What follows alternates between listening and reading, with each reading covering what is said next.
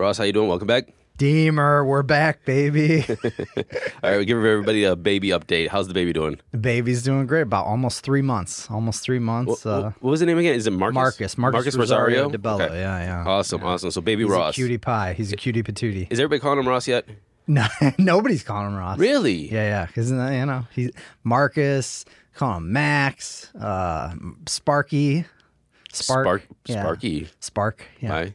Rhymes with Mark, and I had a friend that they always called him Spark. His name was Mark. They called him Spark. All right, man. All right. I just kind of figured because as we talked about in the show that your whole family is Rosses. Females, Ross. There's not many female Rosses. Yeah. There's female Rosarios, but not in my family. All right, Ross. Let's get into our topics today. It's been a couple weeks since we have been on the show, and a lot of stuff has happened. Where do you want to start?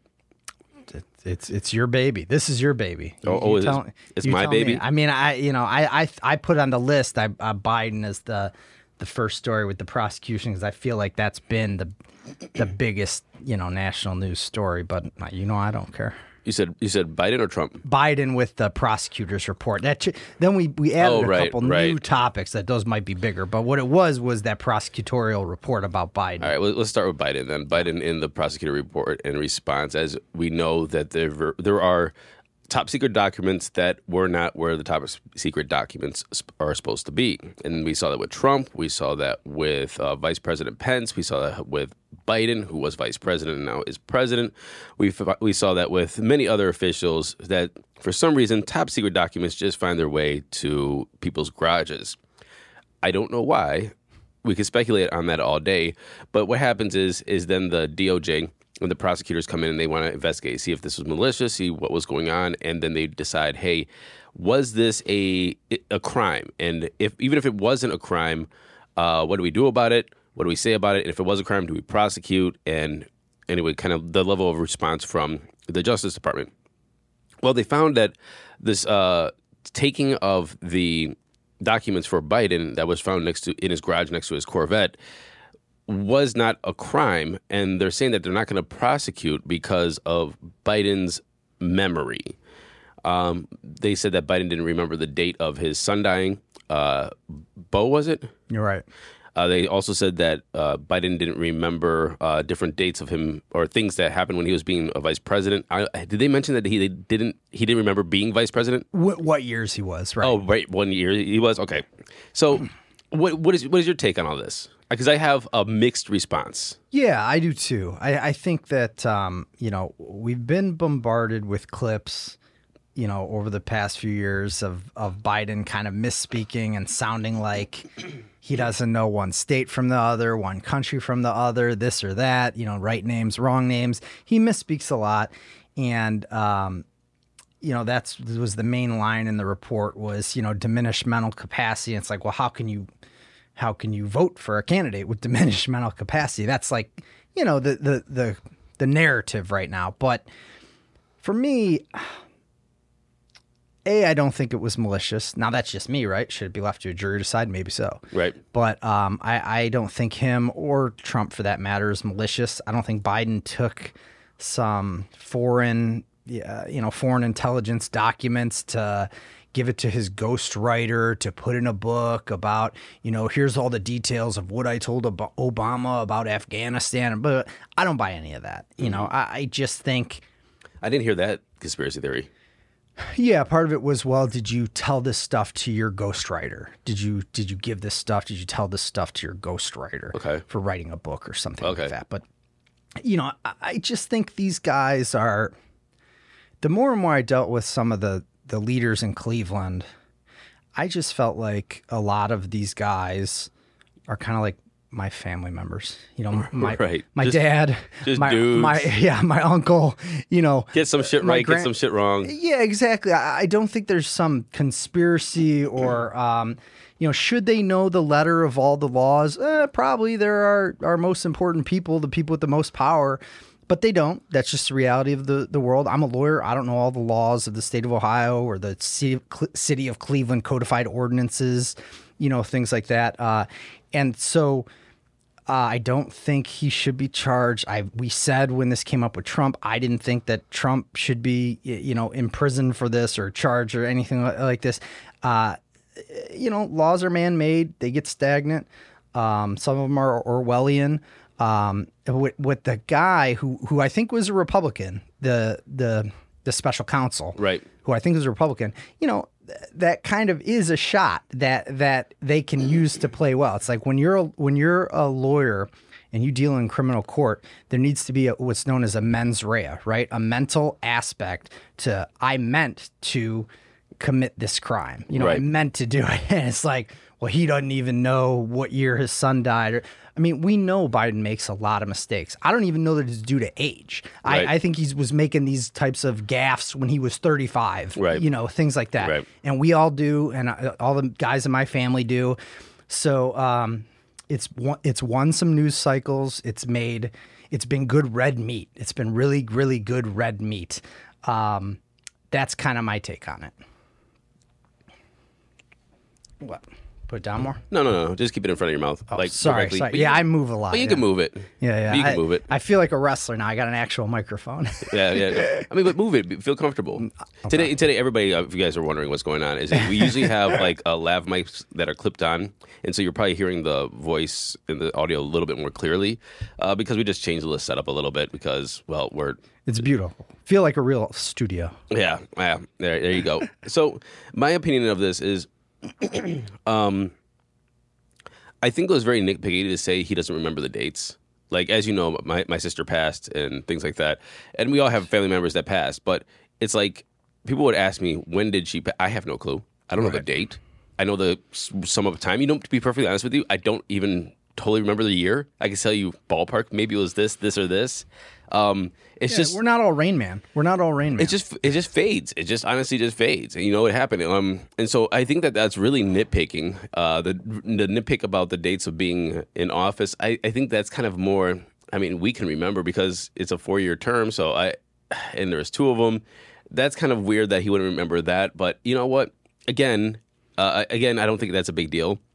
So for somebody who does like podcasts and talks for a living, and is running for office, and you ran for office, mistakes happen all the time. You forget a name, and they're like, and it's easy for people to just jump on you. You just go like, oh, I can't believe you forgot the name of this person or that place or whatever. It's like, it just didn't come to me. And because you're asked to think of everything on the spot. So the way that I was thinking about it the other day, actually, was that when you prep for these kind of situations, is you prep for the statistically greatest chance of getting certain questions, right?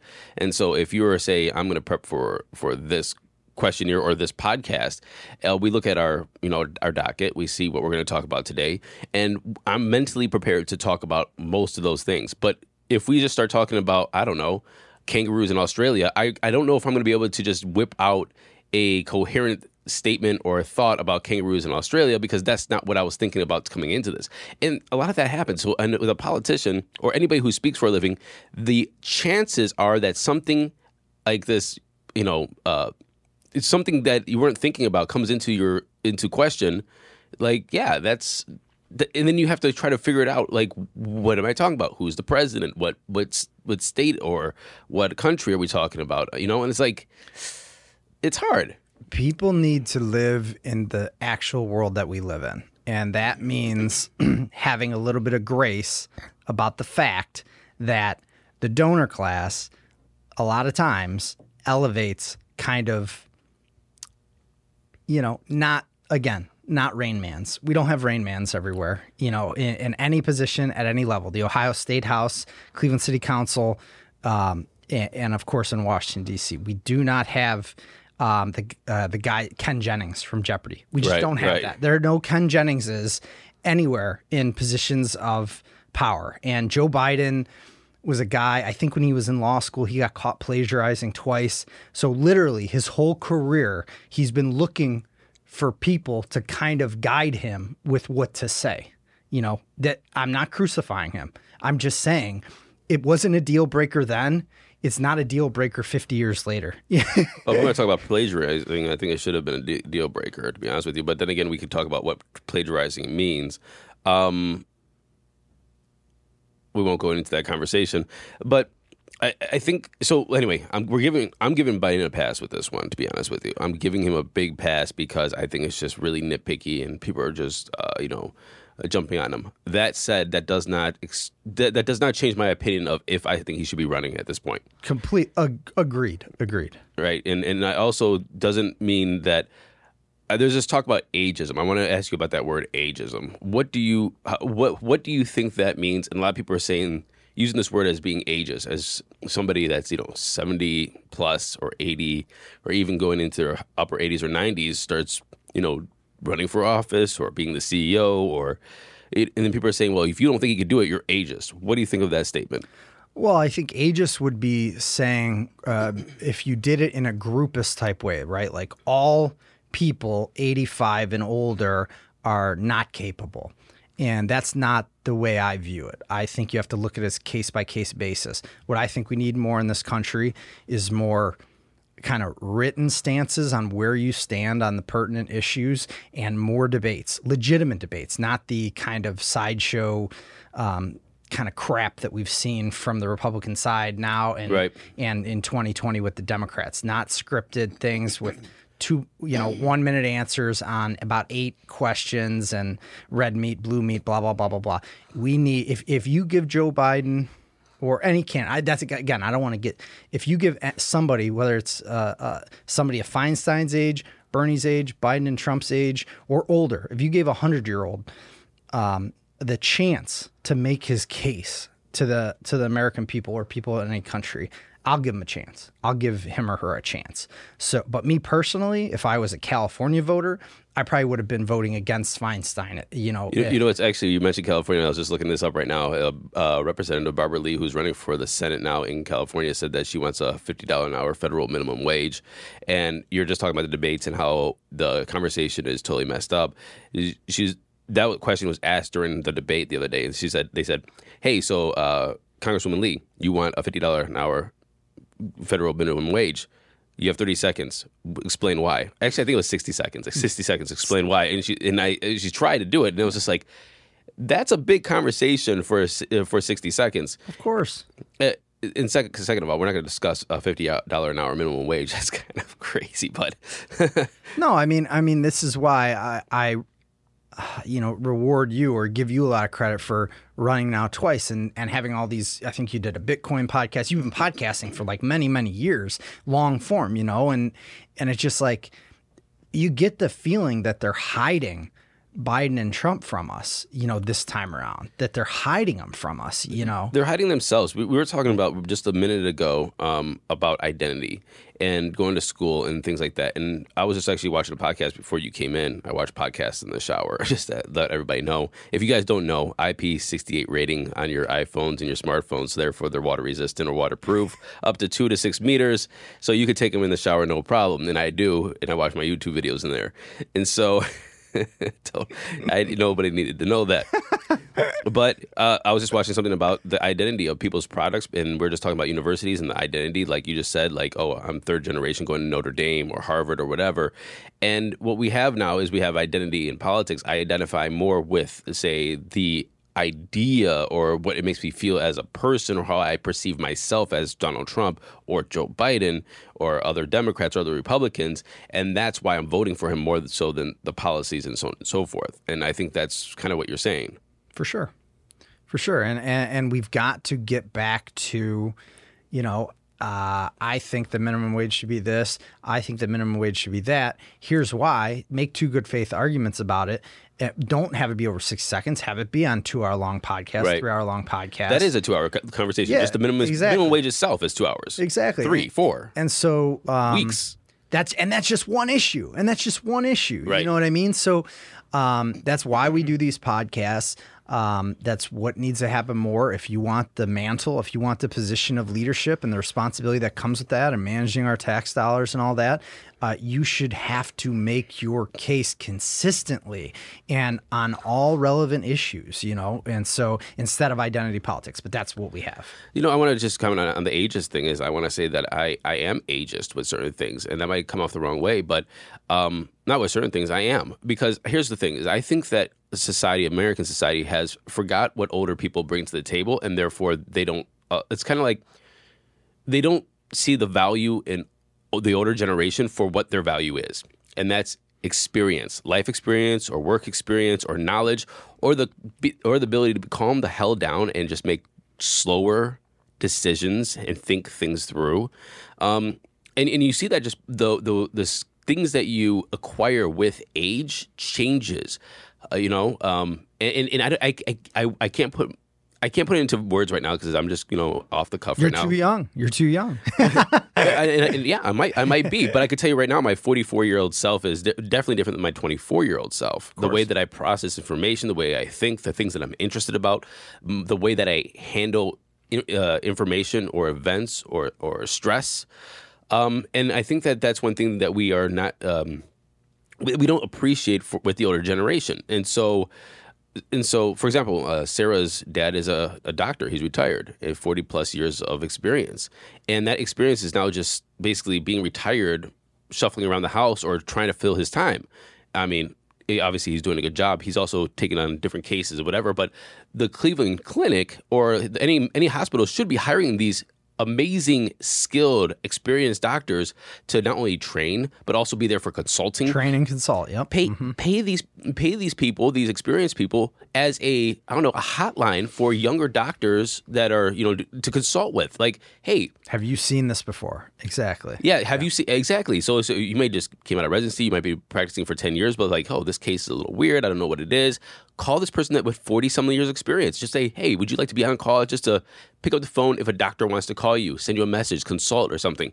That's a resource that, and you don't have to pay them a lot, but hey, here's like $20,000 just to be on call, $20,000 a year, or something. That's right. And so I kind of I feel the same way about politics. It's like, this is what we should be doing. This is what, say, people like Biden, people like Capter, people like Dennis Kucinich should be doing, is being there for the new generation, not only training them up, not only mentoring them, but being there for the experience to help transitions of getting into office or whatever. And that's what I think we should be tapping into them for. Not by saying, hey, you're the only person that can run for office, you're the only person that can lead. And I think that is a cultural thing, because the way that we look at older people is that if they're not the 40-year-old young buck person that is, leading and commanding and CEO and all energetic, then therefore their worth is gone. And so we're trying to juxtapose or impose a younger generation of what makes a vibrant 30 or 40 or 20-year-old person onto an 80-year-old person. And that's what's wrong. Right. It's not that saying like, hey, 80-year-old person, let's get the 40-year-olds in there. It's just like, your value is now here because that's where you are. And their value is now here, and we have to build them up now because that's where their value is. And how does that work together? And I think that we're just failing across, I think, culture and society here in America, that's how we perceive the older generation and how we perceive what their worth is. It's like, oh, if you're not performing like a 30-year-old, therefore you're worthless. No, absolutely not. Well, I that was very deep. That was very well said. But, the other part about it is your Bidens and Trumps and Feinsteins, they're not doing the older generation kind of justice, because they're showing themselves off pretty poorly. They're kind of setting a bad example, and so it takes two to tango. They need to say, hey, I want to be involved, but well, see, but that's the thing. That's what I'm trying to say is I don't think that is entirely their fault. I think it's our fault as well, because as soon as somebody who is 80 doesn't perform, like I said, a 40-year-old, we're saying like, oh, they're too old, get them out of there, blah, blah, blah.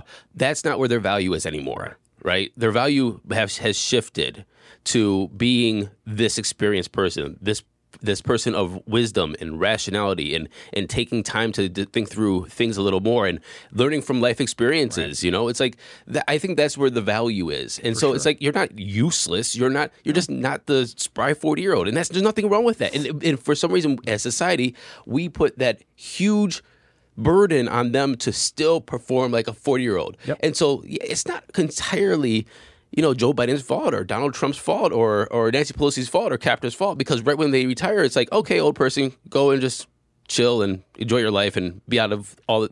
No, they still have value. And nobody wants to say that they don't have value anymore. Right. No. It's well said. I mean, like you talked about with with Sarah's dad, my mom is a doctor, was forced in retirement. She's still now, what do you call it, moonlighting or whatever, as teaching forensics. She's an adjunct teaching, teaching the new generation, the younger generation, not even close to 40 hours a week. Maybe it's 8 hours a week, but it's valuable. There's a significant life experience value there. So I think your point is very well taken. Anyway, talking about Biden and different things that came up, let's just keep on with policy and Biden's shrinkflation. This video came out during the Super Bowl. You want to talk about that really quick? What are we looking at? Well, I think one thing you had mentioned about putting on the list is Joe seems to be kind of taking Elizabeth Warren's points from the last couple years, since Elizabeth Warren was in the presidential debate, right, and kind of running with it. It was kind of Elizabeth Warren taking some of Bernie's stuff. Now it's kind of Joe Biden taking some of Elizabeth's stuff. You know what I mean? Right. And so Elizabeth Warren had originally brought up this point. I've seen this written about in independent news. It actually really is a thing. It's like if I buy a bag of Doritos, I'm not pinning this on Doritos. Let's just use a hypothetical example. I'll pin it on Doritos. Who gives a shit? Well, I love Doritos, but all right.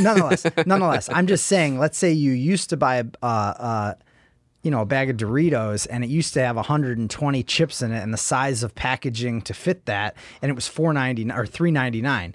Now there's a small change in the bag size, the volume size, and you're still paying $3.99, or maybe you're paying $4.29. Maybe they actually raised the price as well. Right. You're paying the same amount or more and getting less. This is absolutely a thing. So right, it's always been a thing. That's the thing. It's always been a thing. But what we're talking about right now is we're talking about the video as well. The ad that came out during the Super Bowl. It was before the Super Bowl, and Joe Biden was sitting in it looks like the movie theater room of the White House, and he was talking about being surrounded by snacks and him saying that shrinkflation is something, and it's the companies that are causing inflation, and you're paying the same amount of money and you're getting less for it. And he's calling on the corporations to say, stop, don't do this. It's your fault that everything is bad. I personally thought the message was tone deaf. It's not that shrinkflation isn't happening, but I felt like the way that he did it was forced. And also it's like, we've been talking about inflation for so long now, and prices, the price of eggs and so on and so forth. We always bring up eggs as the example. Eggs and a carton of milk and gas. But this has been a conversation for so long, and I think that this is behind the 8 ball, like a little bit for the Democrats saying like, oh, now we have, instead of talking about inflation, we're going to say inflation isn't happening. It's their fault, the corporations, and the size of the products that you're getting. Shrinkflation has happened for decades. It's always happened. It has always happened. It's part of a business model. It's part of a business plan. Everybody knows that they're going to start out with big portions, and then over time, if you're selling millions or hundreds of millions of products, a half an ounce over a year or 2 years taking away from a product is monster really savings. Adds up. Yep. Really adds up. Mm-hmm. So this is part of their business plan. And I just feel like it's just like this weird narrative that isn't not true, just kind of like it's not in tune with what everybody's talking about, because we all know it, we all felt it, and it's trying to, I think, create some kind of buzz of, hey, now we're finally talking about inflation. The people have been feeling inflation for the past, 4 years or so. We've been talking about shrinkflation. 3 years ago, actually, me and my buddy had like multiple conversations walking into Costco one day because they didn't want to raise prices, and seeing that all their products were, skim backed, all of them. And it was just like, and we were sending pictures back and forth to each other and talking about like, yeah, this used to be this big. Interesting. It's something that's not new, and especially when you have raising prices, you don't want to turn people away from your product, and you have inflation. There's one thing you can easily do is say, hey, we can just cut, a half ounce from our chip bag. That saves us millions and millions of dollars for the same price. Yeah, no, I first of all, I think everything that Biden, Trump does, and most politicians, I hope not you and I, but at that level, it seems like everything's scripted. And yes, they're trying to score identity points with people that been complaining about something, and so were you proposing to do anything about it? Can you do anything about it? This is the free market. I mean, what do you, exactly. Exactly. It's like, hey, corporations, you're bad. And so me, the president of the United States, is going to say, you bad, shrinking things. But at the end of the day, it's the customers, their responsibility. It's the market. It's like, are you going to still buy the chips? If you still buy the chips, then what do they do? It's not like this is a life or death item. Oh no, I don't get to buy Doritos. Doritos, yeah. Oh no, I can't believe they're gouging me on Doritos. You don't have to buy the Doritos. You're not going to die. And buy Fritos. Tangentially related. Like I guess McDonald's earnings reports comes out. McDonald's, I don't know if you ever go to McDonald's, you're much healthier than me, but they've clearly raised the prices. I ate a chicken nugget or two. They've clearly raised the prices on stuff in this time of heavy inflation that we've been complaining about here these last year. Oh yeah, and their earnings came out. It's like, oh, people are buying less McDonald's. They're eating at home. They're eating at home. And because that's the market response, right? If you make a double cheeseburger at McDonald's, $4.49, guess what? People are going to be like, I'll buy it when it's $2.49. I'm not going to buy it when it's $4.49. So there's that element of it too. That's exactly what I think we're talking about. Maybe what Biden would have been, to me, with these politicians, if they really cared about people's wellness, it would be, hey, we need to start promoting more healthy eating and healthy living and exercising, things like that. Maybe we shouldn't be eating Doritos. Maybe we should be eating more vegetables and fruits, things like that. And so I'm not sure that he was proposing he could do anything about shrinkflation. Certainly politicians have not been able to do anything but support inflation.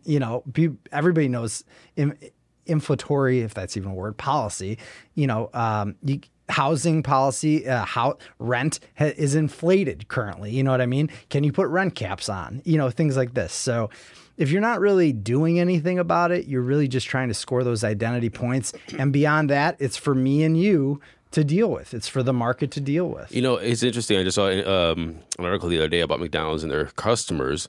And the article said something like the average customer that makes under $45,000 a year has stopped going to McDonald's because it's too. That's what I saw. That is what I saw. That's exactly what I saw. Yeah. And so now they're trying to figure out how to win back lower income customers. I don't know how you make your stuff cheaper. It's not rocket science. Exactly. And it's just, I don't know. It's not rocket science. People are not idiots. Like we do stupid things. That we do get in bad habits. We are addicted to dopamine, stuff like that.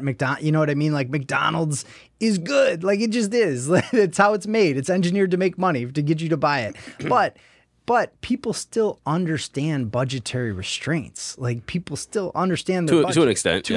To an extent. Right. And so it's like, okay, take it to its extreme, right? If McDonald's 20 chicken nuggets is $20. Is it $20? No, not at all. But just take it to more extreme. You're just not going to, you're going to go to Giant Eagle. You're going to go to Aldi's, you're going to go to Walmart and you're going to make your own chicken nuggets. Like it's just common sense. Like you can't charge steakhouse prices for McDonald's food. You just can't do it. I'm looking up the cost of a 20-piece chicken nuggets. Probably I'm guessing it's like $6.99 or something. No way, dude. That's way too cheap. 20 piece. Yeah. I don't know. I guess maybe it's $9.99. I gotta look it up. This is the thing that people do not care about. Most people don't buy 20 pieces. I went through a bad phase. I was eating too many 20 pieces. Most people buy six or 10 pieces. 6 or 10 pieces. Yeah, I'm a sixer myself. Yeah. No sauce. I just like to eat the sweet and sour barbecue. I love it. The nuggies straight. Got to go the nuggies straight.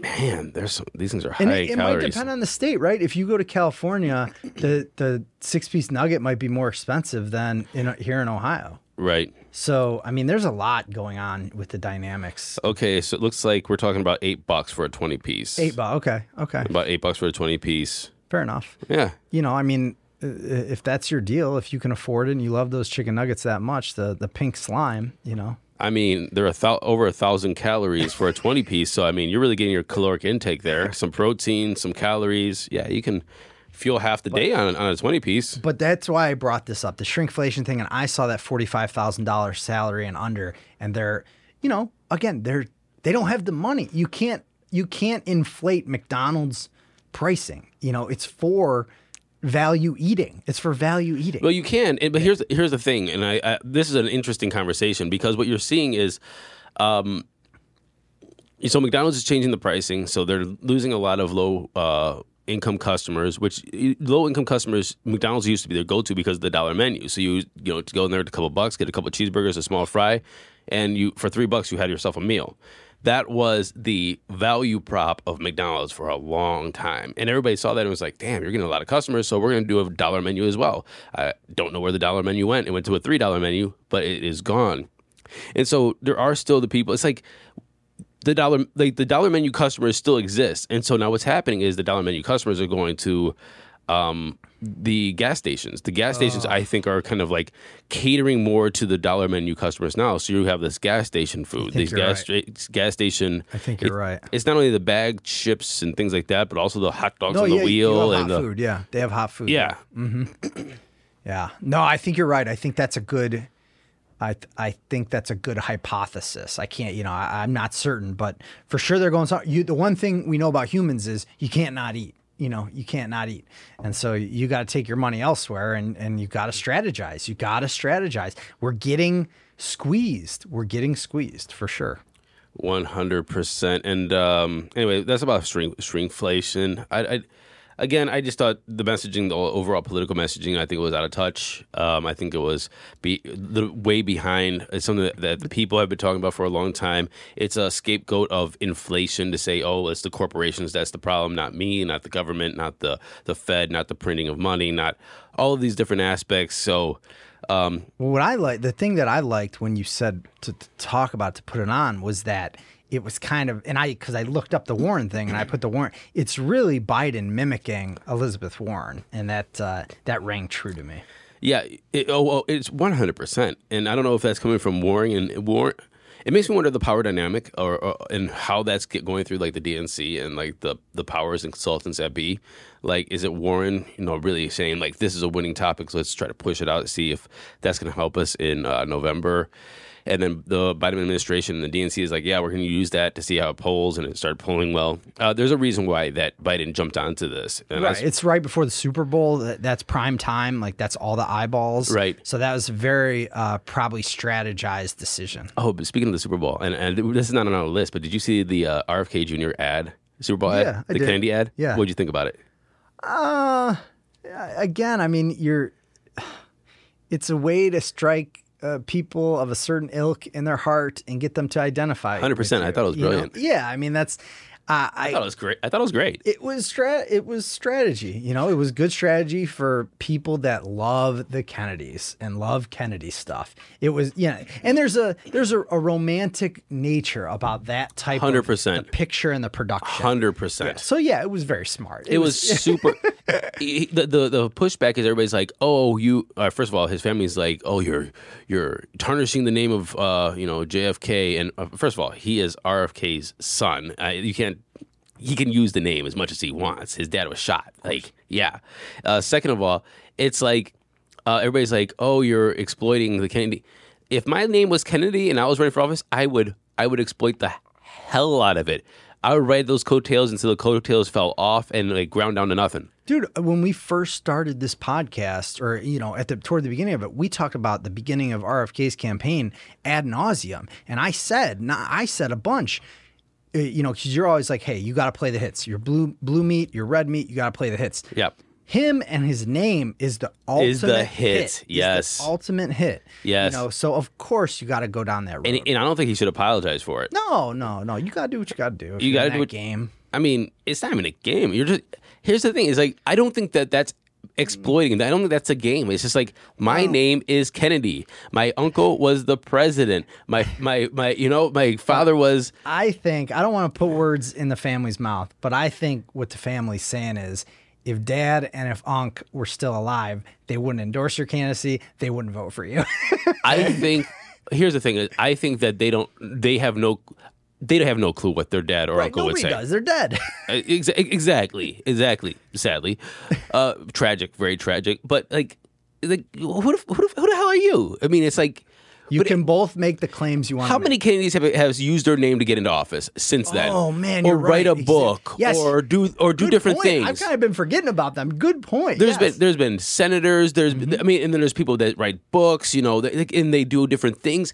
Everybody who is a Kennedy has used their name to get their foot in the door or do something. That's right. And so this person RFK Jr. is running for president. Yes, use the name. Use it. It's yours. Yeah, that's why I put the ads on. I didn't put the RFK on, but under the Super Bowl, I put the ads. That was one of the ones, you know, and yeah, that can't not hit you and make you feel some type of way. Seeing that, whether you love the Kennedys or don't love the Kennedys, that can't not hit you.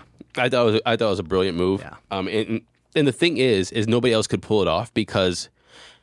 I wonder if we're going to actually see a resurgence, and I'm trying to think about that for my own campaign. It's like I wonder if we could see a resurgence of mimicking old school campaign ads because the jingle was cool, the music was like old timey, it wasn't nostalgia. I think even if it wasn't the Kennedys, just by using the old 1960s blueprint of a campaign ad is brilliant. It's just so smart because we do have this classic nostalgia, connection to the past. And honestly, that was a big part of Trump's campaign, Make America Great Again. A lot of people are like, again, it's always been a problem for me, or my family or this or that.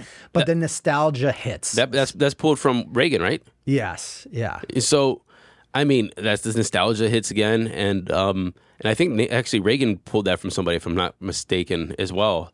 This is what they do. It's just, and here the other thing I really liked about the ad is the amount of times it said Kennedy. Yeah. the whole song was Kennedy, Kennedy, Kennedy. And I was like, it's just great. Yeah. It's just absolutely great. Okay. No, I agree. I don't know. Again, I'm just talking about the ad. I'm not talking about we're not saying we endorse, we're voting for. It's not about that. Yes, exactly. So guys, calm down, please. All right, let's move off of all of that stuff. Let's talk about Trump's order to pay the New York judgment of $352 million, and he's not allowed to do business in New York for 3 years, and his sons have to pay $4 million apiece, and they're not allowed to do business in New York for 2 years. Thoughts, sir? Well, this one just hit, so I put it on here late. It looked like, the state AG brought this case. Judge found him guilty. Now it's about damages. It's like bank fraud and inflating, right? Talking about inflation, inflating the value of your holdings, your properties to get bank loans. I don't deny that I would highly doubt that this didn't happen, right? Like Trump's out there saying, this is political, but no, you and probably other high-rise owners, people in that 1,000% top-notch commercial real estate. Yep. Y'all are hustling. You guys are hustling. You lie, you deal, you're selling a product, right? So and you're making promises, and the bank's going to make money off you if you do pay it back. I think a part of this is not that he didn't pay it back. I think it's just you committed fraud, Right. And so there are consequences. And where they said with prejudgment interest, this is actually like a $450 million thing. And then, like you said, he can't be licensed or conduct business for 3 years, I think, in New York. Right. That's a big deal. I mean, this guy's a businessman first. I think a big part of his campaign has been business, keeping business rolling. Right. So, good. I'm glad he got hit. I'm glad people get to see that there's some consequences for those of us who have some money, because right now when you talk about the two-tier justice system, that's a big gripe of Americans is, hey, I can't lie to a bank. I can't drive through a red light. I can't, if I do something wrong, I'm going to get hit for it criminally or civilly, as should the top level of the country. Okay. So I'm not going to defend Trump in any means, but I do want to say a couple of things about this judgment. First of all, he did pay it back, but fraud is fraud, and okay, fine, that's great. We all know that. And look, let's just be very clear before anybody thinks I'm defending Trump. Trump's a piece of shit. Full stop. and yeah, we're not going to be. We're trying to not get him elected to president for a second term. But with that said, my problem with this judgment is that it is so blatant.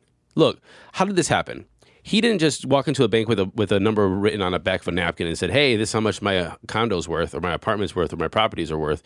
And they said, "Oh, okay, Mr. Trump, that looks like a good number," and it's just scratched in fucking a crayon. No, he had a process of people going to these properties. He says they're worth this month, and then they were worth this much. They then had a person evaluating that. And then signing off on that and going to the bank, and the bank then saw that and then approved that and then gave loans to that. So I think gave him cheaper loans or something like that. Exactly, for whatever the value of these properties were, allegedly, or actually it's the inflated value. It's not even alleged anymore. Not alleged, yeah. So there is a systemic issue here. It's not just Trump said I wrote a number on a napkin and then a bank gave me a loan. There's people who do evaluations of properties. They signed off of it.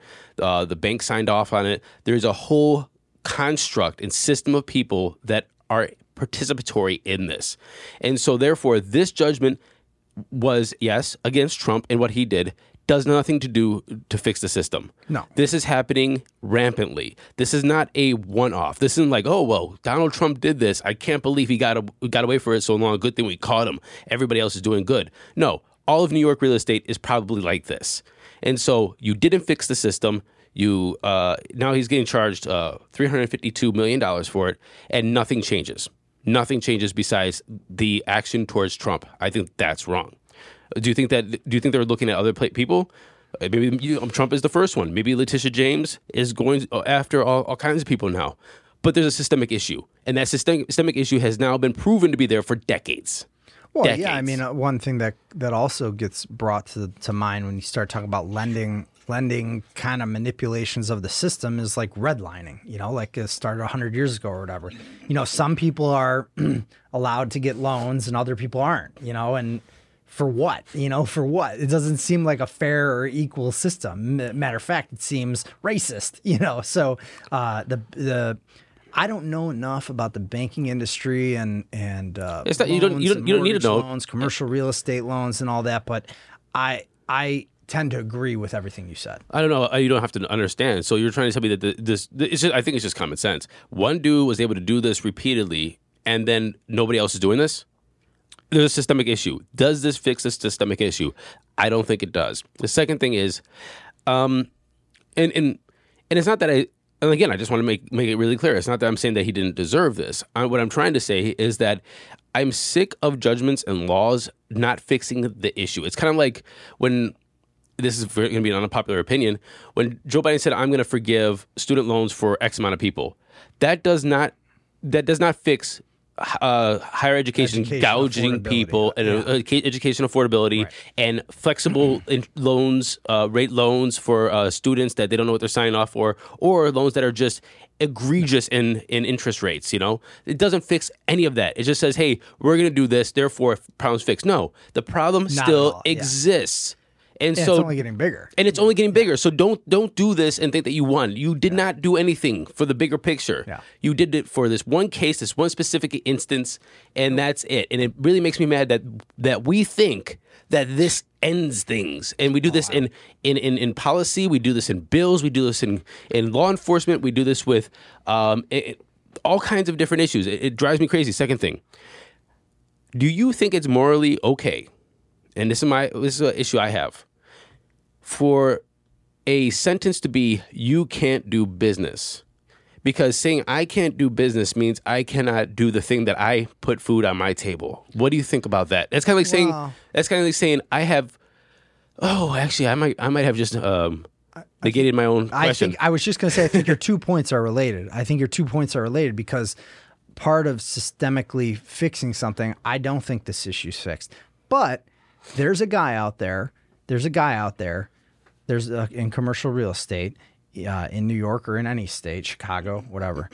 That's a city. But who's Gaff? You're too old. I'm too old. You're too old, Ross. No, but there's a commercial real estate entrepreneur out there who's not inflating, not trying to scam the bank because he knows that there is a consequence. And then there's other people like they'll never prosecute me. I got to do what I got to do. Put that mic in front of your face too. I got to do what I got to do. I'm going to do what I got to do, and so I think your 2 points are related.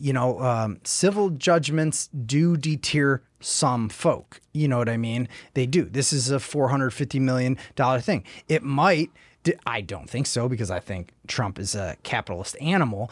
It might deter Trump or Don Jr. or something in the future. It's like, well, we end up getting hit for the full amount plus prejudgment interest. We gotta nudge our practices. So I do think that you want to cut it off at the head so that, it never happens. But there's some form of the judgment will deter some. But you're right. It's still going on everywhere, and the student loan thing about doing that on the back end instead of taking care of it on the front end is cutting the snake off the head. Exactly right. We want to fix our systems so that we're flowing morally, and everybody wins. Everybody wins systems if that's possible. Right. You think it's hot in here? Yeah, it's a little hot. All right, hold up. All right, so the window is cracked. We are going to get some cold air in here. It's getting a little hot in here. Have we finished that talk with Trump? And yeah, I mean, I'm glad he got hit. I assume he was doing it. I assume he was manipulating amounts. I do think civil judgments do deter some behavior. Not enough. We do need to fix these lending systems and the game players. We have a new bipartisan spending bill that passed the Senate. Let's read what's in it, and then we could talk about these different things. If you want to stop me, just stop me in the middle of me reading them if you want to talk about any of them individually. But so this is a $118.28 billion national security supplemental package, and it includes $60 billion to Ukraine to fight back against Putin's bloody invasion, $14.1 billion for security assistance to Israel, $2.4 billion to U.S. Central Command to address combat expenditures in the Red Sea, $10 billion in humanitarian assistance, food, water, shelter, medical care to Gaza, West Bank, Ukraine, and so on and so forth, $4.8 billion to the Indo-Pacific to deter aggression from China, $2.3 billion to support Ukrainians that are displaced by the war, $20.2 billion to expand the capabilities in the border, the U.S. border, that is, fentanyl education and narcotics deterrence, and $400 million for the nonprofit security grant program. What are your thoughts, Ross? I think this is what's getting people's blood really boiling in this moment. Is your blood boiling? I try and stay well. I mean, it is a little warm in here. So No, it's nice now. Well, I just think that for people that scan it, that's great. You may think that the way you just read it is an itemized auditing or an itemized accounting. But for me, you got to think more about what the words are that they put on the paper. And a lot of that is billions of dollars for guns, missiles, flight bombers, whatever you will. X amount of million to this contractor, this defense contractor, X amount of million to that defense contractor. Do I like the humanitarian 10 million that I heard you read off? I love it. Do I wish that we needed that humanitarian expenditure? Of course, you wish you needed to spend $0. And so we are in the war economy, we are, which is to me horrible as a taxpayer. I don't feel my security's at risk or necessary. You need to use my dollars to buy so many guns, right? Let's say the easiest classification of a lot of those spendings is guns. I know it's a lot more complex than that, but that's the thing. It's our tax dollars. Lay it all out better than the auditing that you just, or the itemized listing that you just read off, this is the actual Washington, D.C. website and layout of the bill. I know that this is going to go to, who Boeing and some of these, things that sell military expenditures. And this is what me and a lot of my neighbors are sick of our tax dollars going toward, is the military world, not East Palestine, not Hawaii, things like that. And so we've harped on this numerous times. I hate it. I hate it. That's my thoughts. Okay. But what exactly do you just hate that it's going to, military contracts? It's twofold. Yeah, I mean, you could say I'm a pacifist, right? I hate that it's going toward people that make and sell weapons to, whether it be Ukraine or Israel or Red Sea or whoever these parties are. I hate that. And then I hate the lack of transparency. So you reading that, it may give, that's what I'm saying about people that scan it. You may think, oh, okay, I'm getting told what we're spending it on. No, the Pentagon fails audits.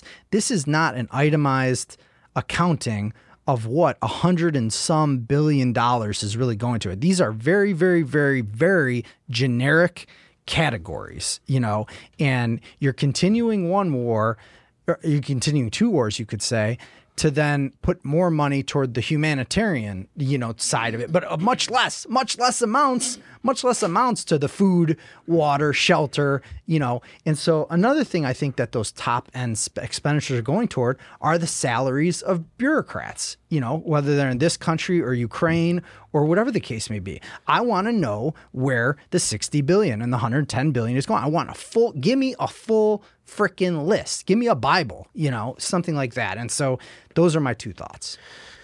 I have many thoughts, obviously.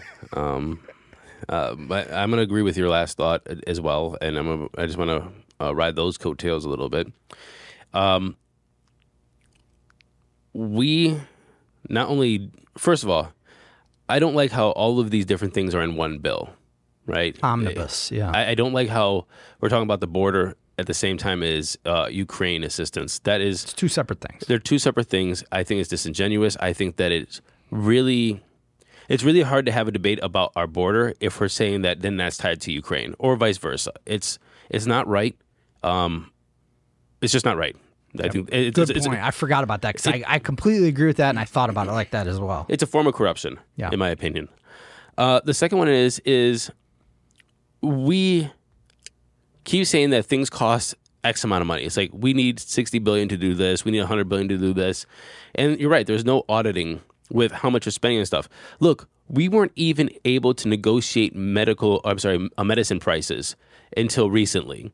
And so those prices weren't negotiated. Are we getting the best price for any of this stuff? Or are these just super inflated price that is coming from the taxpayer, pocket that is just a made up number at some point? It's like this costs $100 billion kajillion dollars. Why? Because we say so, and we're not allowed to negotiate that. And we did that with medicine, insulin even.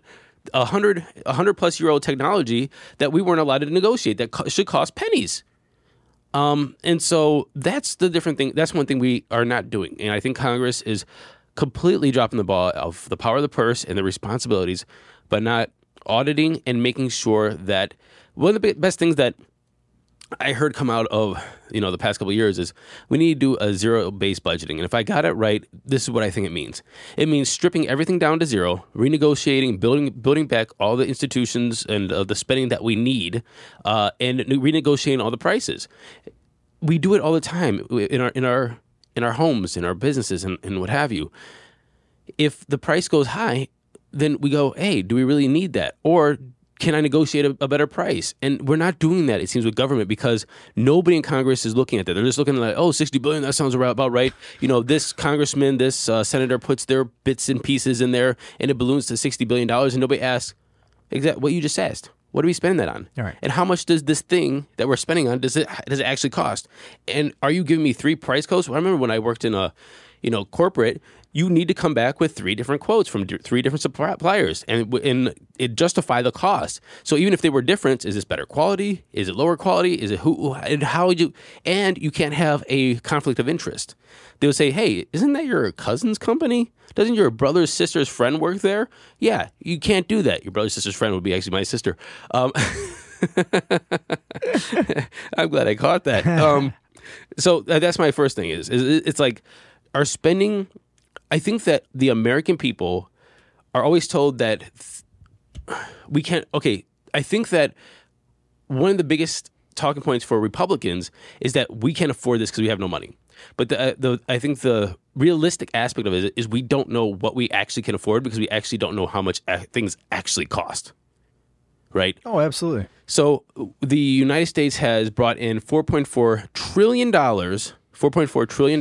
in revenue, right, in 2023. And it spent $6.13 trillion, which is a $1.7 trillion deficit. Do we know, and everybody's like, oh, cut Social Security, cut Medicare, cut this, that, and the other thing. Do we actually know we need to cut? Because we actually don't know what anything costs. I think that's the first thing. If you say cut this, let me put this as an example. Something I was thinking about. Tell me if you agree with me, Ross. Let's just say you make $10,000 a month, right? Good, it's good salary. It's very good salary. It's a very good salary. But I'm gonna use that because it's a round number. Yeah, $10,000 a month. But you spend $12,000 a month. But you have every subscription package. You buy Whole Foods, organic, blah blah blah. All the stuff. You drive 2 brand new cars. You have all the insurance. Go on vacations, and somebody says. And you say, I'm broke, I spend $2,000 every month over my budget, right? And somebody just says, hey, you can get the same eggs from Costco. They're organic too, right? You don't need to go to Whole Foods. You can go to Costco, and that saves you. I completely agree. That saves you $3 a dozen, right? Or do you really need HBO and Disney Plus and Apple TV Plus and Netflix and Amazon now that they're charging an extra $3 because reasons, and Hulu and Paramount Plus and Tubi and so then they say, well, let's consolidate that, and so but at the end of all of that, and I don't know if anybody's actually doing that with the United States government. No way. I highly doubt it. And I highly doubt it. I highly doubt it. And I think that's the problem. Before we even say, let's look at what we're paying for, what we're getting for the cost, and if we can get some price comparisons to do the exact same thing, we're saying, cut Social Security, cut Medicare, the people are on the dole. What are you talking about? We didn't even know how much the things cost. We weren't even allowed to negotiate drug prices until a couple of years ago. And so I think that is wrong. And again, it's our money. So if we benefit from Social Security and Medicaid, right, or whatever the programs are, public school, if we benefit from that, great. What people are saying is, hey, whoa, the chickens are going to come home to roost if you continue to fund and start these wars everywhere. And it's like, what do I get out of that? What do I get? And they say, oh, it's security. We have interest. People aren't buying that. That's not tangible. That's bullshit. And so you're going to cut people's stuff, then complain that you got nothing to do with inflation, blah, blah, blah, blah. You're taking money out of, exactly. April 15th is coming, ladies and gentlemen. Itemize your shit, itemize how much they're taking out of your paychecks. And again, it's going to Boeing. It's going to Ukraine. It's going to the Red Sea. That's crazy. It's crazy. Right. It's crazy. People got elderly folk in their family and young kids to raise. And I think that this is where the American people is at. Here's what I know about the American people. I believe that the American people want to help, countries protect itself. The world, yeah. Mm-hmm. Wants to protect us and the world and our allies and humanitarian aid.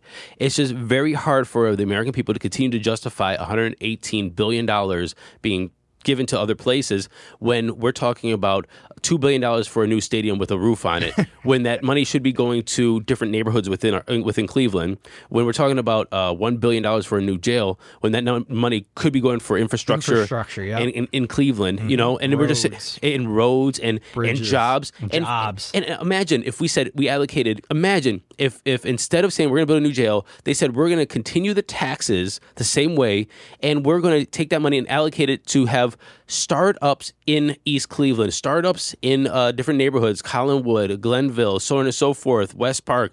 And we said, we're just going to say, you can have an interest-free loan, start a business, or we're going to buy all this property, redo all of this property, and have property for people to move in and start their businesses. No rent for 10 years, start your business, which revitalize these neighborhoods. I bet it wouldn't even cost a fraction of that money. First of all, thank you. Everything you're saying is exactly right. You know, the other part about, but to get to the very first part of what you said, the American people are down with wanting wellness for everybody in the world. Ukraine, right, Russia, whatever the case may be.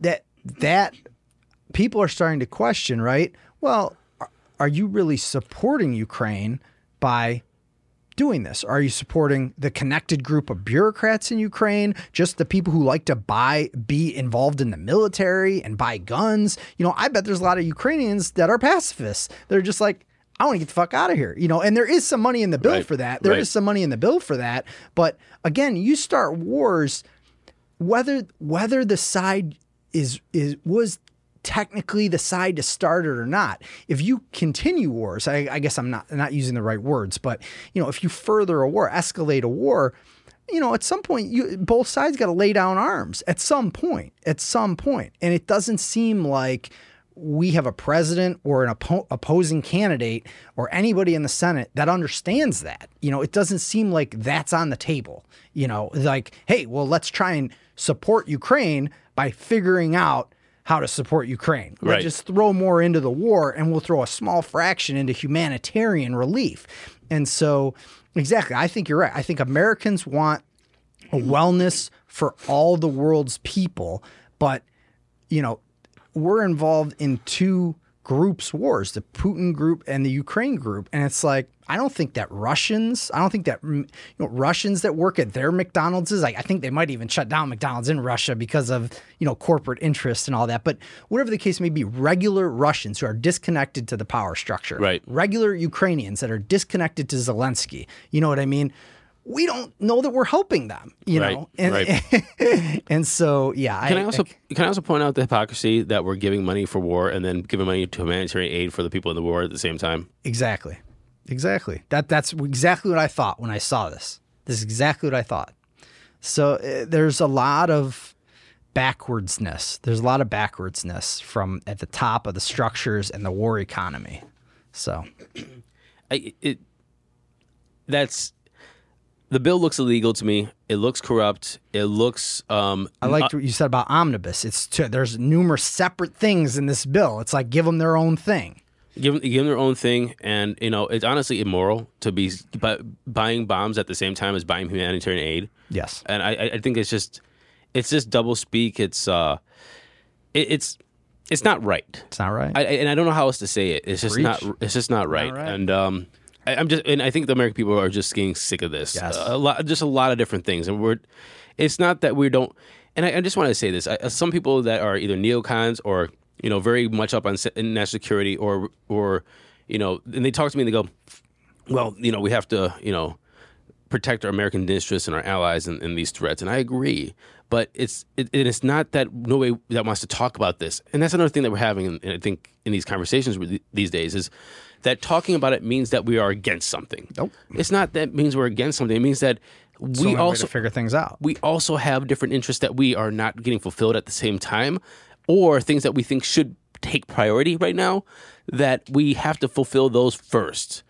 And by talking about that doesn't mean that we are pro-Putin. No. No, it means that what about this stuff over here too? Right. Can we be pro-Cleveland? Can we? Right. Exactly. I'm not pro-Zelensky. I'm not pro-Putin. I am pro the people that live within 1 mile radius of me. 1,000%. Oh my goodness. Alexei Navalny, he died in air quotes yesterday or 2 days ago.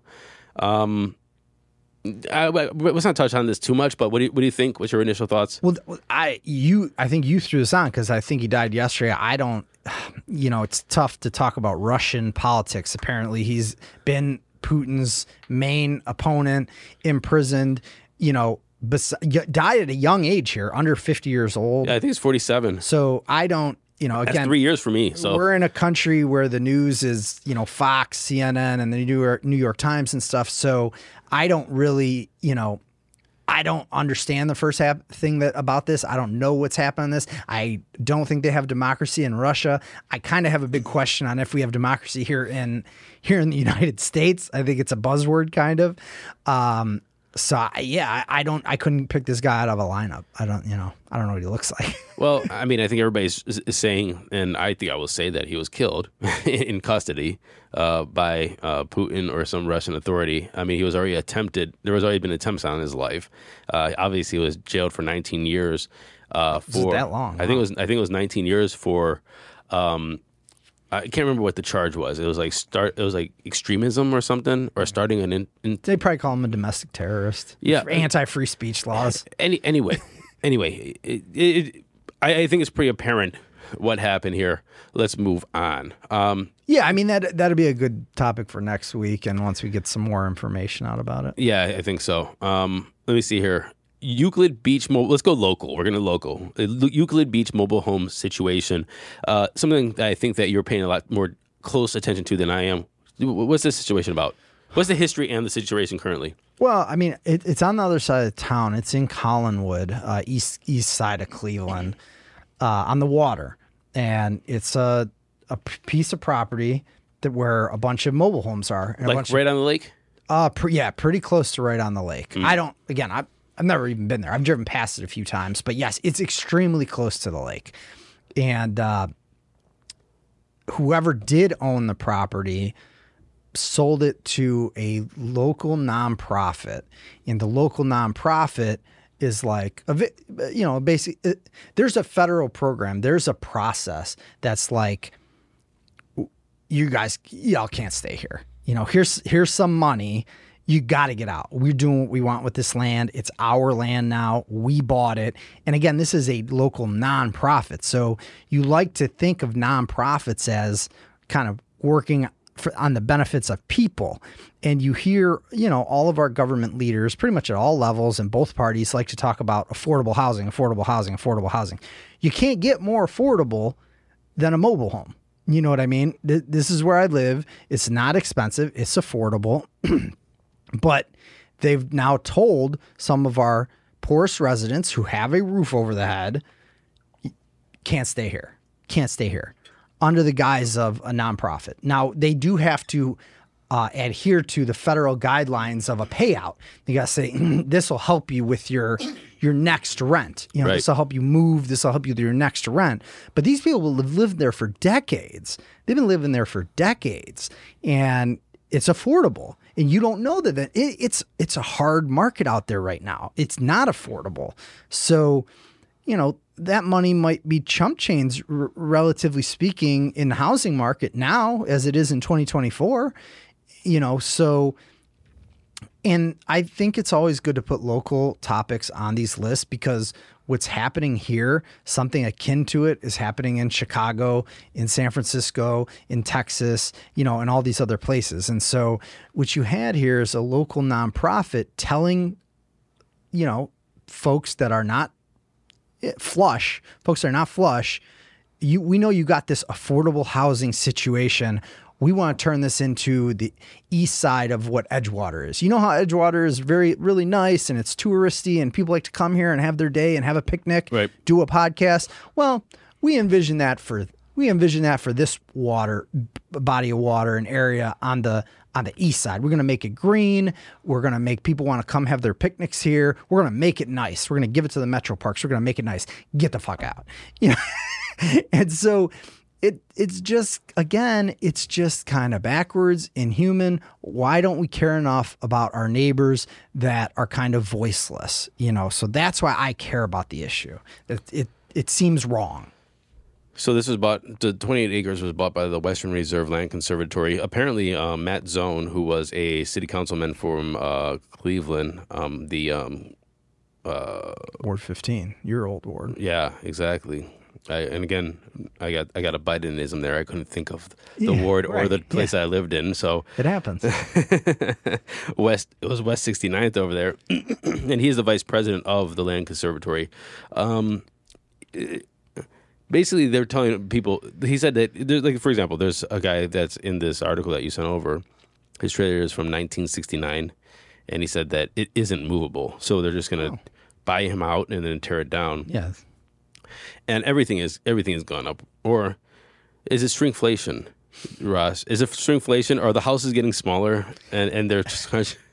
I don't know if new builds are getting smaller. I think if you look at some of these studios in New York City, say, how can anybody live in that? Yeah. But in Cleveland, it's just like anywhere else. I mean, rent is expensive. Rent is expensive. And these folks were on a fixed income. You know what I mean? There were fixed income folks here. So it was fixed. You can't change the situation for fixed income people. And so, some parts of Cleveland have been heavily gentrified.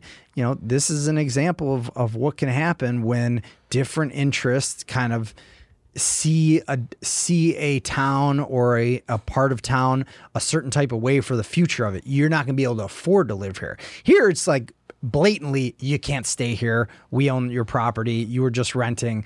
Get the F out. Right. But it's just affordable housing right now has got to be our main issue. I really think it is. I really think affordable housing is our main issue. So how do we correct that? I mean, so I've been thinking different things. A lot of people are talking about zoning laws. The thing is, we have a NIMBY attitude about that. It's like, even here in Bay Village, we're talking about, turning some of these commercial areas into mixed use. And people are like, well, we don't want that because of, different reasons. And we're talking about this. There's a old shopping mall over on Clegg over there by the park. And they were saying, hey, why don't we turn that into a mixed use and whatever? And, with multiple, they're like, oh, we don't want that. And they were like, we don't want dollar stores. I kind of agree with that. We don't want Dollar Generals here either.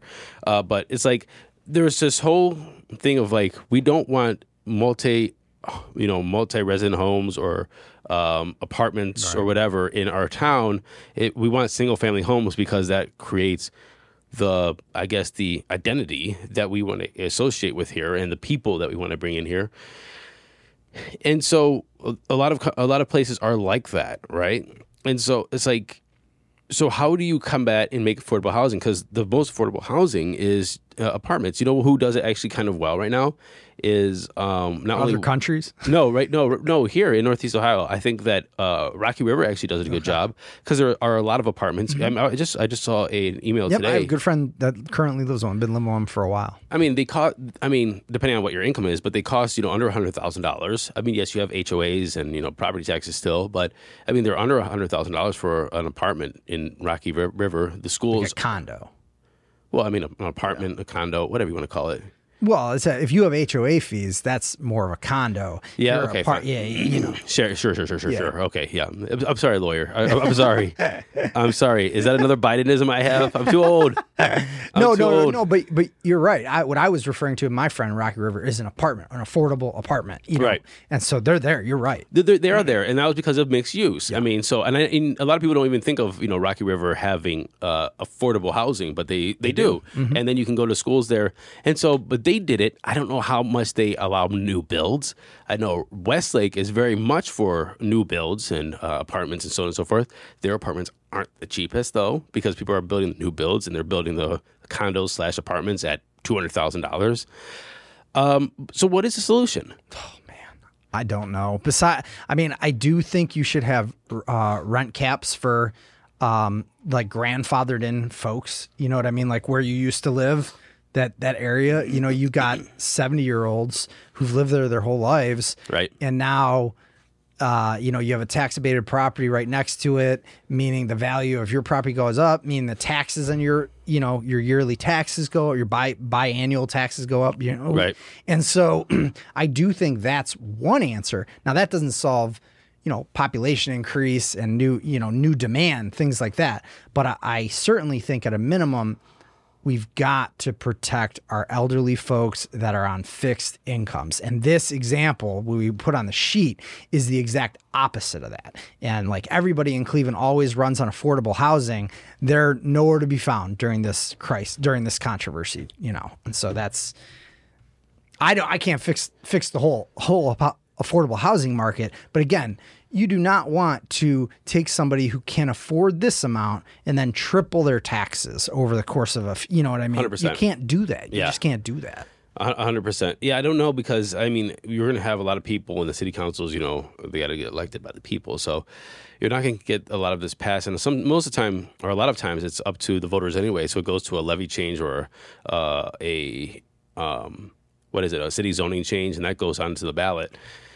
And so you just have a lot of like not in my backyard attitude. And so it's like I would love to see more duplexes or there's a property over here that hasn't been built yet. I mean, I would love to see a duplex built there. I mean, there's no reason why you couldn't have a duplex built there. But a lot of people always say like, oh, well, it changed the look, but I love the look of the places down in, say, Lakewood, right? The duplex in Lakewood. I think that's so cool. Oh, Lakewood's the best. It's a great looking place, Great. And there's so many different ways to do duplexes, like back and front, up and down, side by side. Is so well developed. Lakewood is so great. Exactly. Yeah. And there's a lot of diversity of build. There's a lot of diversity of build. Right. Yeah, exactly. Along with people. But you need affordable housing. You need diversity of build. The Jane Jacobs type of city. Well, and it also goes to the market as well. I mean, in the developers, it's like there's nothing better than building a duplex as a renter or a landlord. It's like if I'm gonna have a new build, I can pay $250,000 for a single family, or pretty much the same. Besides some, let's call it $275 or maybe $3 for a duplex. Right. The ROI on that is way better. Insane, yeah. So it's like that also incentivizes people to invest in properties and build in properties and so on and so forth because you have that built-in ROI for the the cost of building it. So it just seems like a dumb move for a lot of towns not to be doing that and allowing that. And it's just, I think it's a epidemic, of. It is currently an epidemic in America, for sure. That's completely correct. Yes. I wanted to pick your brain about something that I've been working on, and I usually don't like to put out like we're gonna spitball this one. School vouchers. And here's another thing I've been playing with, just for conversation. The school voucher program, just for everybody who doesn't know about it, is a way for a family or kids to opt out of going to their public school, and then that tax revenue or that tax dollar is being applied to a private school, right? So my kid goes to school here. I hate the public school. I'm going to take that, let's just call it $8,000. I don't know what it is, honestly, but it's thousands of dollars. I can apply that to a private school where I want my kid to go to get, of course, their education or what I feel is the better education. Of course, I think that's bad. However, what do you think of the idea of a public school voucher program? Where you can take your kid for. There's three things I want to ask about with this one. Number one,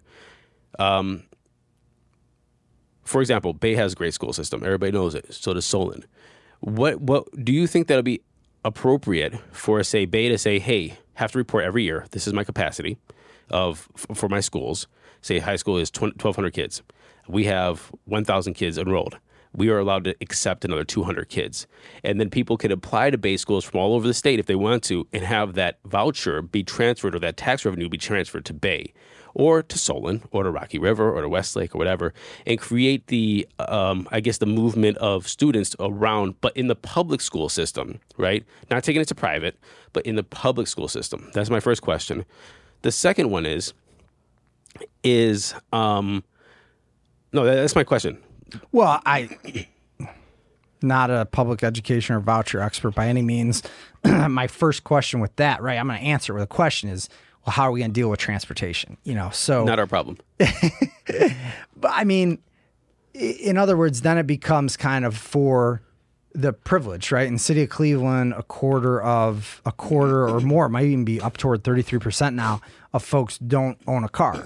Now that's city of Cleveland. So I like the general idea of what you're saying, but you could still be priced out of getting to Bay or getting to Solon or things like this. So okay, so right, and I understand that, but just because you are not able to get to Bay doesn't mean that if you are in, say, Bedford Heights, that you couldn't pop over to Solon, or Solon maybe wants to go to Twinsburg or Twinsburg to Solon. Well, that's two different counties, but it's actually a state. We're talking about a state. Twinsburg to Solon, or Westlake to Fairview, or Fairview to Bay.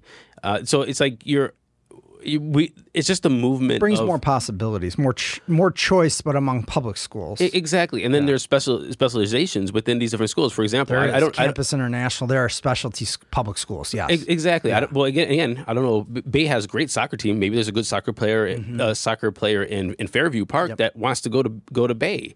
And so they're going to go to Bay because of their soccer program or chess or AP classes or whatever.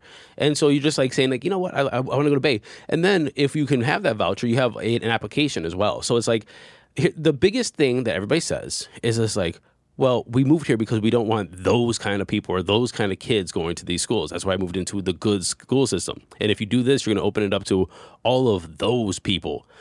But there's an application process, right? And to be honest with you, what's the difference between a good academic performer in Bay than a good academic performer in Collinwood? They're both good academic performers. So if somebody applies and they have the meet the criteria to go there and they're good academic performers, why can't they go to Bay? I mean, I just the concept, right, of like that's just so. It just upsets me so much. Oh yeah, but it is true. They say that. Yeah, but I mean, I don't know. Those people got to get their heads on straight. But it is the conversation. That is the conversation. That is why people move to good school systems and say, school. Yeah. Right? And they go, well, I'm in this school because I don't want that stuff that's happening over there. In this public school district, or right? I don't want the problems that are happening over there. Right? So they move over here. I think the first question. I don't mind traversing municipalities. I had no problem with that. I actually think it's a good, fair idea. But right now in Ohio, the first problem, before you would put in place something like that, the first problem is, again, people like my taxes going to parents that can afford a private school, still taking the $8,000 voucher if it's and like, okay, now I got $8,000 and I'm, sending my kid because my kid goes to this private school. Well, that was meant for public school dollars. You know what I mean? And then now you have more siphoning of this with charter schools. So. Well, charter, private. That's what I'm just looping them all. Right, right. It's just it's so broken in the first place. I think to answer your question, I'm for if you live in Cleveland Heights, but you want to send your kid to Cleveland, or vice versa. Right. If you live in Cleveland and you want to send your kid to Cleveland Heights, these are two different municipalities. You should be able to. That's my thought on it. But in terms of how am I going to go about funding this process, and again, like the transportation, like when I pay for public school, I'm also paying for the yellow buses. You know what I mean? Things like this. So I think the transportation is kind of the issue there. You'd have to drive to a different spot, I guess, if you wanted your kid to go to Cleveland Heights or something like that. I don't think that's an issue because I think that's just part of the equation. Like, look, if you want your kid to go there, you got to figure out how to get him there. It's like some personal responsibility has to be there. Also, I do believe that there's there's market forces that if schools have to compete, public schools as well have to compete for those people. It's not just the city, but it's also the school system. And with an extra 200 kids going to, say, Bay, and that extra revenue coming from tax dollars, that does a lot of good for the school as well, for teachers, teacher salaries, for extracurricular programs, and so on and so forth. So I'm going to continue to have this good school system to attract other people to come here. I think that's a positive thing as well. But I just don't think transportation is something that should be concerned about, because some responsibility has to be on to, hey, you're going to change school systems. Another thing that I always think about is I think that's unfair, especially in the public school system, especially if we're talking about just in the state, no matter where it is divorced families, And so you have parents that get divorced, dad moves here, mom moves there, somebody keeps the house, somebody doesn't, the kids stay at one place, next thing you know, they're out of their school system because dad moved across the border, moved across the train tracks. That sucks. Well, I mean, I don't know about the addresses and, who's got custody and all that, but you would think if you have one parent in the district, that wouldn't be an issue. I would think that. I don't know. I don't have any experience in this whatsoever. I don't know how it works. But I mean, it does happen all the time where kids move and it's like, why can't I go to that school? Well, you're not in that school system anymore. What? Well, but if the kid moves out, that they shouldn't be precluded from, their old school or their old public school district. There should be some kind of, again, unless that changed, it was grandfathering. Right, exactly. Grandfathering, yeah. Yeah, no, that sounds nasty. That's you're making me think of weird issues in the future. Hey, man, your kid's like what, 4 months? Yeah, for 3 months. Yeah, yeah. So we have a long way to go for that. yeah, but no, I'm glad you brought this up because again, I got a lot to think about. Because I keep thinking about this voucher program, and I keep thinking about like, first of all, I don't want my taxpayer money to go to these private schools and these private. I want to keep it public. And That's what I'm saying. That's my 100%. Yeah. But then again, is there some validity to the conversation of I want to use my school, my kids, my taxpayer money for the schools and have my kid go to the best school possible?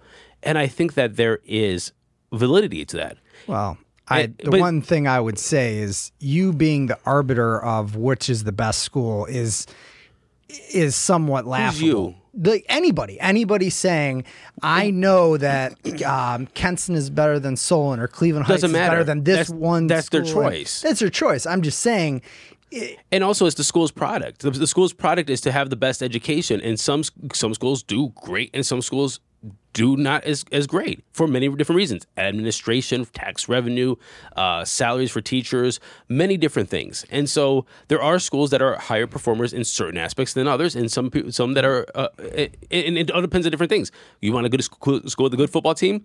Maybe you want to go to Glenville right now. In Cleveland, we see that with Ignatius, Eds, and Glenville. I mean, we've seen that for time. I'm sure Glenville has kids that isn't all from just right inside the borders of.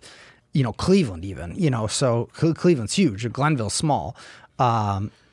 Ignatius, they probably come from God knows how far away. But that's a private school, Right. So I'm assuming if you put a gun to my head, I would assume that there has been a non-Cleveland kid that's played for Glenville. Maybe that's against the Ohio High School Athletic Association's rules. I'm not sure, but yeah, these are complex problems. These are complex issues. Yeah, I want to talk to the OEA or the OFT about this because I think that it'd be an interesting question to ask the teachers and the administrators because I don't know like the inner workings of all this, but I don't either. But I think that since we are talking about the school voucher program and that this is a thing in Ohio now, and a lot of hundreds of millions of dollars being taken out of public education to go to charter schools and private schools, but I am very remiss to say that there's no validity to say that I can't change my school because I live in a certain place. Again, back to that question. Hold on, one thing, Wes. One thing to try to sweeten this pot for you a little bit, right? I want to sweeten the honey pot, right? Okay, all right, Pooh Bear. Let's Bay Village, Texas. This house that we bought 4 or 5 years ago was just called $225. Right now, the price is probably around $300 because of the housing market and so on and so forth. Taxes went up from $550 to around $600, $700 a month over here. So we're talking about $8,000 to $10,000 a year property tax to live in Bay, to go to the schools, to drive on the roads, and so on and so forth. If you make $40,000 a year, you are never getting in here because quarter of your gross salary is now just to taxes to buy one of the most affordable houses in the city. Do you think that's right? There is another barrier to entry. So it's like, who's arbiter of what's good schools? But now we have a barrier to entry that's baked into the city that says, if you make X amount of money, it's almost impossible to afford to live here. Oh, of course. I mean, this is a very, very, very nice, I hesitate to say it, but it's a high-end municipality. This is expensive, you know what I mean, compared to the median income population. But everything you just said is completely true. I think the more one worry, right? There's a lot of controversy around this buzzword, the 15-minute city or whatever.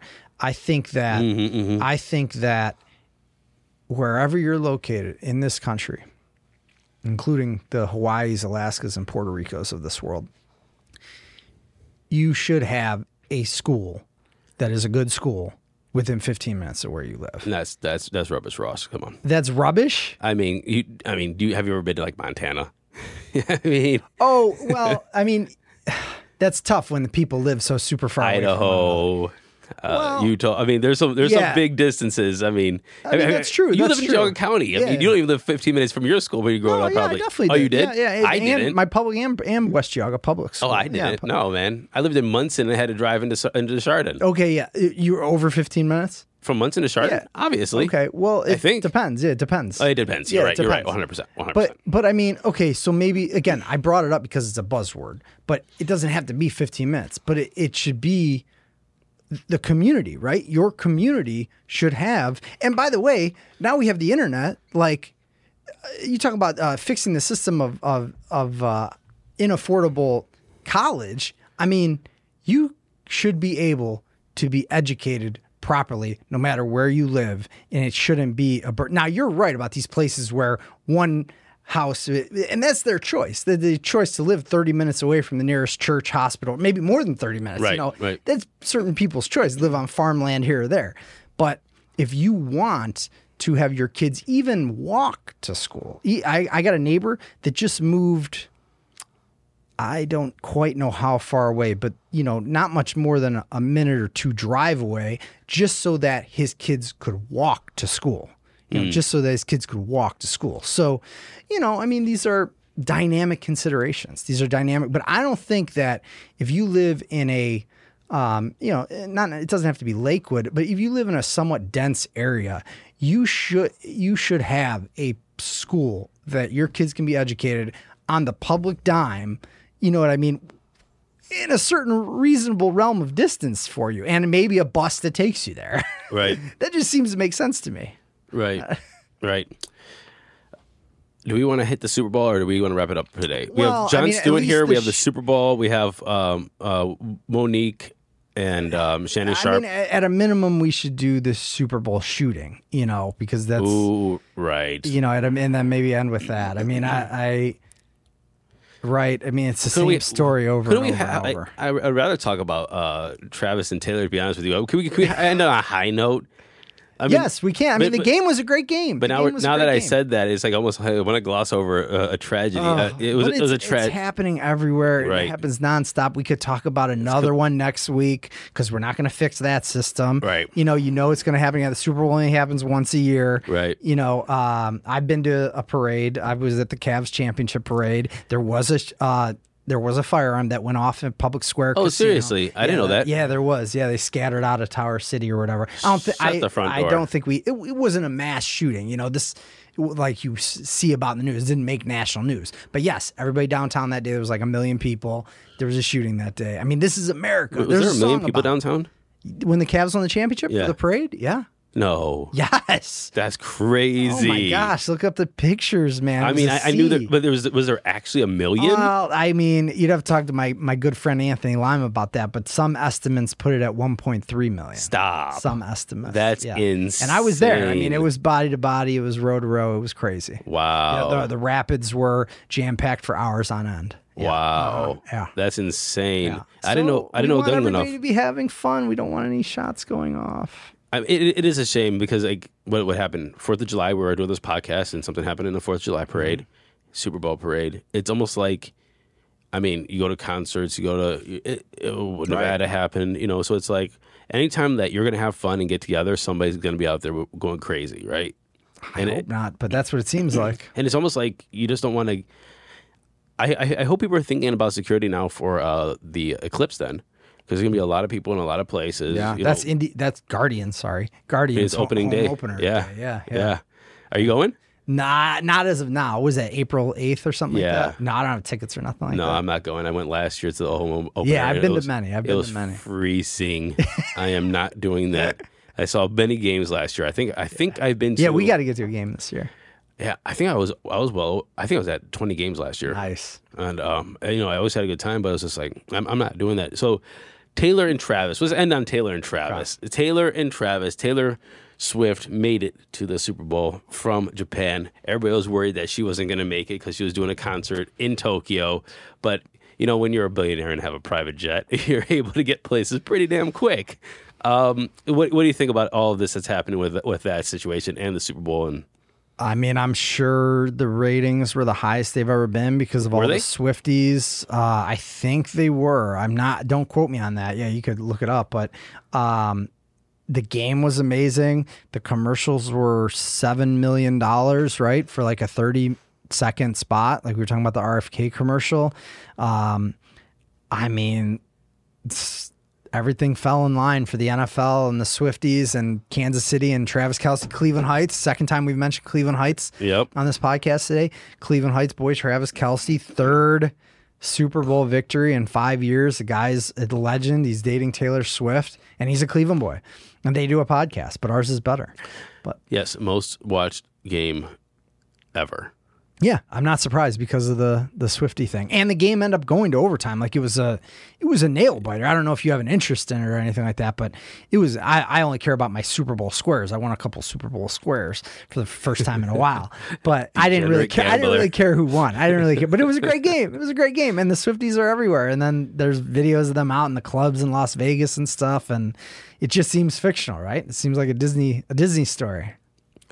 So what is the first Super Bowl you remember watching?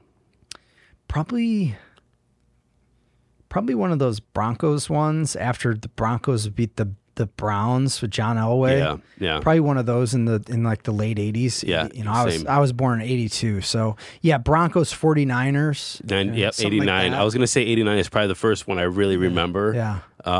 And that was 73.9 million people watching it. Okay. Guess how many people watched the other day? I'll say 500 million. Jeez, man. Wow. Okay, that's a lot, dude. I don't know. 123.7. Oh, okay. Good, but good. It doubled. I'm saying okay. That's good. Yeah. Like almost every year, it's going up and up and up, and that's absolutely insane. I don't have any really opinion of Taylor and Travis. I just think that I think that we are in a era that sports, and we take all this back, and I'm trying to wrap this up because we've been talking a lot, but we haven't seen each other for a couple weeks. Yes, but sports has understood how to not only use their personal brands. The players have now leveraged their personal brands to become billionaires, and now they're using and utilizing outside brands and people within these games. And I think that the nature of the game, the nature of the business has totally changed with this. I think that we're never, ever going to see this is the building blocks of everything being incorporated with a personal brand and personal brands. And I don't think that we're ever going to see another game or sports franchise that doesn't capitalize off of individual fame. Yeah. And I don't know where it's going to go. I don't know how the MLB or the NBA is going to do it.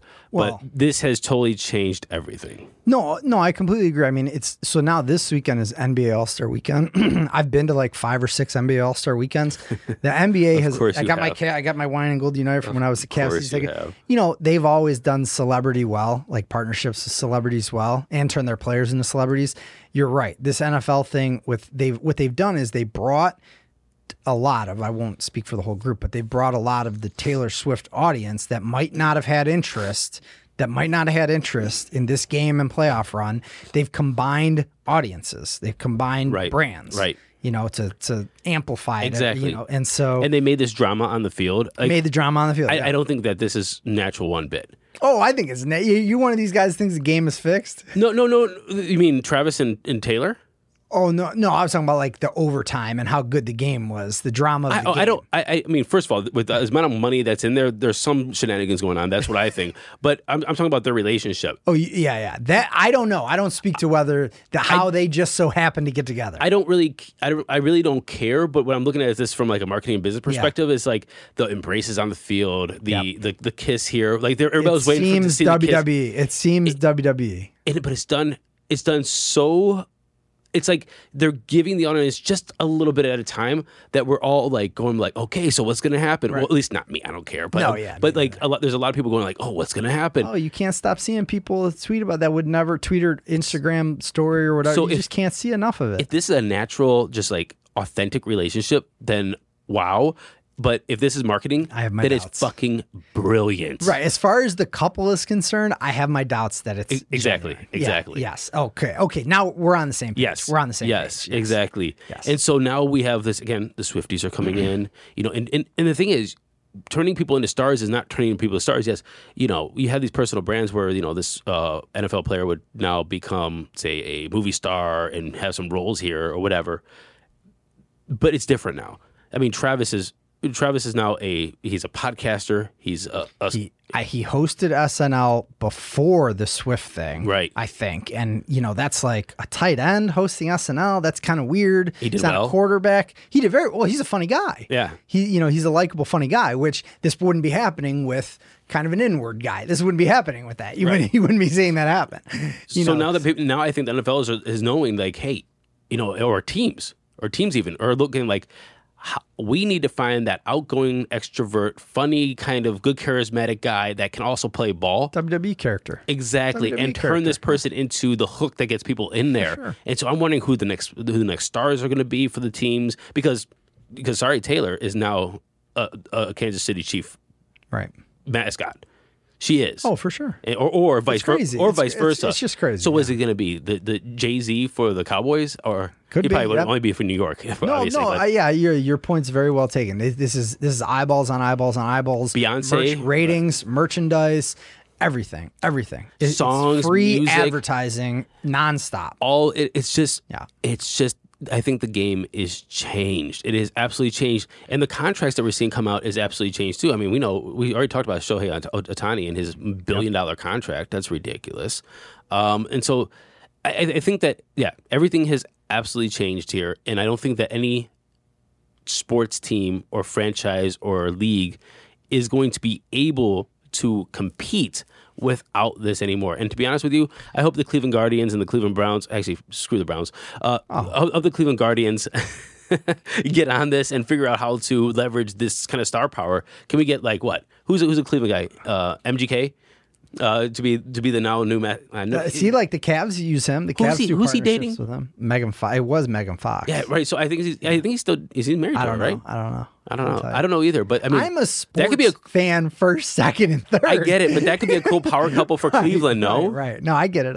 Yeah. Like, Megan Fox is here at the Guardians game. Yep. Exactly. You go to them and look at their and whatever. Yes. And then you have to organize them having a kid and complete production, just 100%.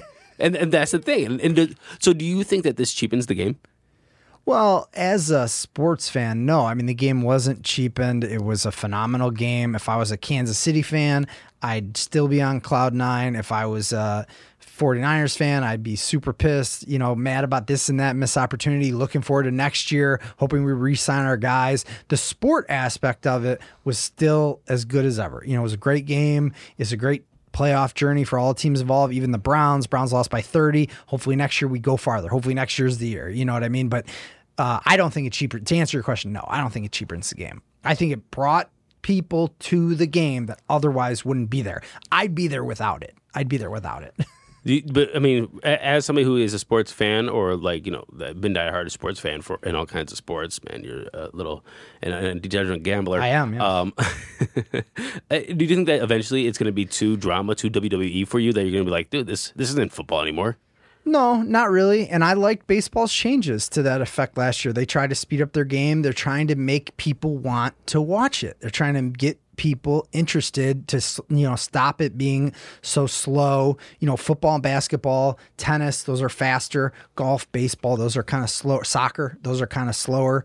But soccer in Europe, they've been doing this for decades. They had Posh and Beckham. You know what I mean? Yeah. So, soccer, it's a huge product over there. Point. Posh and Beckham. That's a good point. Yeah, I mean, Ronaldo, they've had celebrity relationships, So I liked baseball's changes last year.